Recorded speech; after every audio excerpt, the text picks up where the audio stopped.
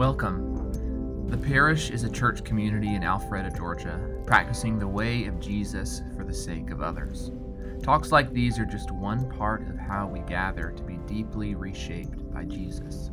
So we invite you to join us any Sunday morning for a full church gathering. You can find more information or contact us by visiting our website at parishanglican.org. Mark 1, 9-11. In those days, Jesus came from Nazareth of Galilee and was baptized by John in the Jordan. And just as he was coming up out of the water, he saw the heavens torn apart and the Spirit descending like a dove on him. And a voice came from heaven, "You are my Son, the Beloved. With you I am well pleased." The Gospel of the Lord. Thanks, Holly. So we are in the third Sunday after the Epiphany, which is the first liturgical season of a new calendar year. And every year, toward the beginning weeks of Epiphany, we come back to this story that Holly just read, the story of the baptism of Jesus. And it's a really good story to return to at the beginning of every year, not only because it is the starting line of the ministry of Jesus, where his ministry really begins, but also it is the starting line of the spiritual life, of your spiritual life, of my spiritual life. It is the origin out of which everything else in your Christian life flows. At some point, all of us who have chosen to follow Jesus have an epiphany, a recognition, a revelation that great love has been pursuing your heart, and you choose to surrender to that love, to that way, to that grace, and commit to follow. And at that point, many choose to be baptized, and baptism, just as it was for Jesus, becomes this starting point and a recognition of the beginning of the spiritual life. And so for those of you, if you have not been baptized, I would love to talk with you about that. It is such a core sacrament and a way of saying that you have made this commitment to follow Jesus. But baptism is not a mere symbol, though it certainly is that. But it's more than that. It is also beyond symbol a form of sharing with Christ. It is a participation with Jesus through his death and resurrection. Paul puts it this way in Romans chapter 6, verses 3-4. He says, "Don't you know that all of us who were baptized into Christ Jesus were baptized into his death? We were therefore buried with him in baptism in order that, just as Christ was raised from the dead through the glory of the Father, we too may live a new life." And so baptism is a form of participation with Jesus, where the old is taken into a life that is no longer being lived, and we are raised into a new life as well. But catch this thing, because it's key to our text today. Because we participate and share in the baptism of Jesus, because we are brought into what happens with Jesus through baptism, not only do we share in the baptism of Jesus, we share then in the identity of Jesus. And this is so key because it means we can affirm that the same word that we hear spoken over Jesus, that the Holy Spirit speaks, is also spoken over you and I. And if you catch anything today, my heart is that you would hear this: you have been spoken over. Your life has been spoken over. Long before what you've done right, before what went wrong, before deep pain entered your story, before mystery or suffering came your way, what is the most core about your life is not brokenness, but belovedness. Long before you knew yourself, you were known in the eternal heart of God. You have been spoken over. Your life has been spoken over. And at the parish, we often talk about this desire that core to our understanding of the Christian life is that we would become increasingly like Jesus. But I want to make it clear that we don't seek to become like Jesus in order to become beloved, but rather because we already are beloved, we can, out of that belovedness, seek to become like Jesus. And the pattern goes like this, that it is out of responding to what has been spoken that things are shaped into a new creation. Think about Genesis 1, the beginning of the scriptural story, that God's Spirit, we read in the beginning, hovers over the water. And water is representative, especially in the ancient Near East, of chaos. It is a form of chaos, of a lack of formation, of a lack of purpose, a lack of clarity. And over that chaos, the Spirit hovers and then speaks a word, and out of that word comes creation, so that what was formless, without definition or shape, is given definition and shape. What was nameless, without identity or purpose, is given identity and purpose. And the creation receives that which was spoken over it, and then quite naturally, out of doing nothing other than receiving what was spoken, becomes a new creation that God calls very good.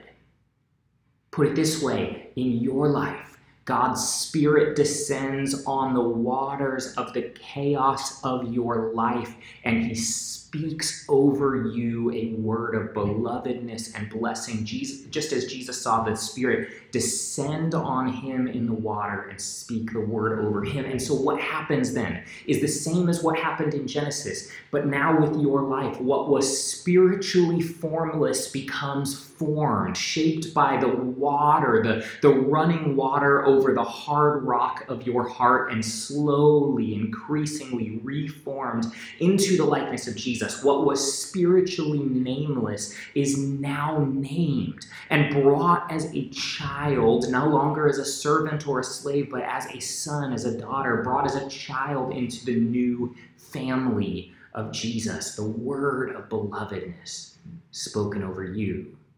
And so hear that blessing that you are a beloved child, because it is the most intimately true thing about you, and it is the starting point and the only pure origin of the Christian life.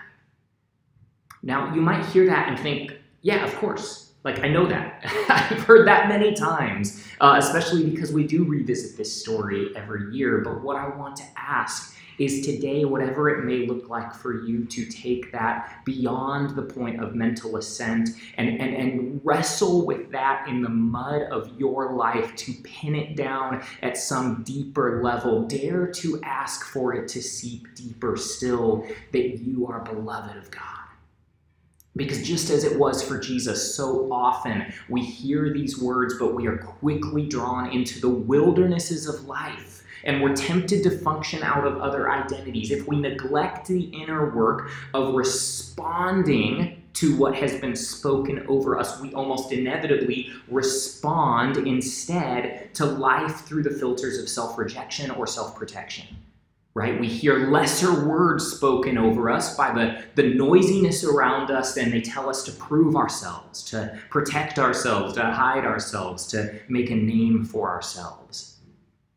And so as we enter a new calendar year, what would it look like for you to hear the voice that calls you beloved of God? That's that theme we've been sitting with these past 2 Sundays, hearing, listening, hear the voice that calls you beloved of God. And may I be so bold as to suggest that to hear the voice might include having to repent of lesser identities and names that you have claimed over your life, and also repent of lesser listenings. Things that you are bringing into your ears, so to speak, that are becoming noise, right? Like, what would it look like to re-examine the information diet, the information intake of the lesser listenings of news feeds and what's on TV and what's on social media, and the noisiness of constant notifications and email? Like, we might need to put some of that noisiness aside in order to hear the voice that calls us the beloved. Hearing is actually a form of obedience. If you look at the Latin word for obedience, it's obediere, and out of that, what that word actually means is something along the lines of to listen attentively or to hear. There is a connection between hearing and obedience, right? Think about the Samuel story that Andy shared last week. We get that picture that's so beautiful and compelling that kids have a unique ability, a childlike ability to hear God in ways that we have forgotten how to as adults. But we also pick up a truth that there is also another side to childlikeness, which is that so often kids also have this ability to become so absorbed in what they're doing, so distracted, so drawn into a particular task or a particular thing that they're doing that they no longer are listening to what is happening around them. Right? And I wonder what that may look like for us in our lives. We had this incident in our home a few days ago where we were getting ready to take the kids to school, and it was 10 minutes before we were about to go to school, and I say to the girls, hey, go get your shoes on. Make sure you have your shoes on. About 5 minutes later, I check in. I say, I'm reminding you, please make sure you have your shoes on. I mean, we are looking each other in the eye, having a discussion. And, sure enough, it's time to go to school, and there is a missing shoe. And God only knows where this shoe is. I imagine perhaps you've had this moment in your home, and we're running around and we're scrambling. And I found myself going, why didn't you find the shoe when I asked? And my daughter looks at me and goes, you never told me to find my shoes.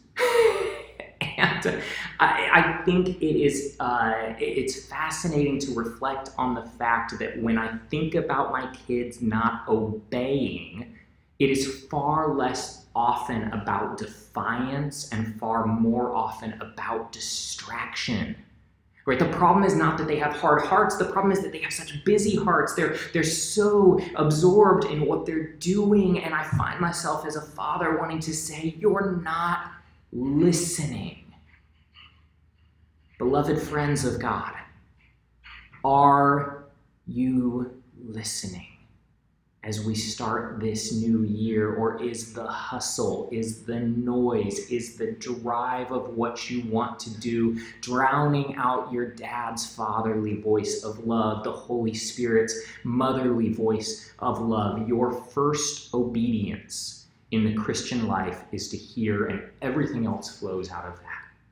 It is a prerequisite obedience because it shapes the sort of identity that we can then become the kind of people who are allowed and freed up to say yes to other identity, to other obediences, right? I cannot show up in forgiving ways, in others-oriented ways, in surrender, in trust, in long-suffering, if I am not convinced that I am safe in the Father's house of care and that I'm not at stake. I won't, in other words, be able to lay hold of the family way, which is that I am how we do things in this family, until I am convinced that I have laid hold of the family name, which is that I am loved in this family. I belong in this family. I'm a part of this family. And so if you find yourself here saying, like, good TED Talk, Jordan, I appreciate that I am loved, I have value, good kind of like sentimental message to begin the year, but like, what's uniquely Christian about that? Well, what is uniquely Christian about this, and the reason I am convinced it matters deeply beyond mental assent, but to get into our hearts, is that this has to do with theology and sanctification, because to the degree I am not convinced that the first and last word spoken over me is belovedness and belonging, then I will show up in every other part of my life trying to get that need met. I will live afraid in this fearful need to prove. I will fear that every relationship, every task, every activity is going to pass down a lesser verdict on me. And so now I'm approaching everything in my life with a hole to fill. I show up in every relationship on the hunt to get my ego needs met. And so then I come to relationship with you, and I need you to see things the way I do. I need you to affirm my decisions, my actions, my views on things like people and priorities and politics. And this puts us then in every moment in a fundamentally coercive posture, because I'm showing up in relationship with you partly to meet my own need, and I need you to give what you cannot possibly give. I need my church to give what it cannot possibly give. I need my small group, my friends, my family to give what they cannot possibly give, because this is a word, this is a verdict that can only be pronounced over us by the Father. And so short of receiving that deeply, I subtly manipulate, I twist your arm, or I despair and withdraw. And so claiming who we are in the Father's house, the Father's family, is less so that we can go then do a task, but instead that we might become the kinds of people who are healed enough to then show up in the world as God's person, truly for the sake of others. Because I don't need to have any kind of reciprocal exchange of need meeting, because I have first gone and heard the voice spoken over me, and now I can truly show up. What would it look like in this world, this moment we find ourselves in, if the church could actually show up in the world just for the sake of others? To actually pass the gift along to you so I can hear the voices of others God calls loved, rather than need to be heard. If you're like me, you need to be baptized in that belovedness every single day. The first item on my personal rule of life is to create space every day to hear the voice that calls me the beloved, because if I don't hear it each day, I find myself again and again drawn into those lesser temptations of the wilderness life. So how might a change of listening, whether that's through prayer, through counseling, through information intake, through your daily schedule, revisiting that, how might that change of listening help you hear the voice? Where do you not believe it? And what might it look like to say, God, tell me again that I am your beloved child, not for mere sentimentality, but for sanctification, that I might, for the sake of others, obey God by listening afresh and receiving this ear that your life has already been spoken over. Let's hear the voice that calls us the beloved this year for the sake of the life of the world around us.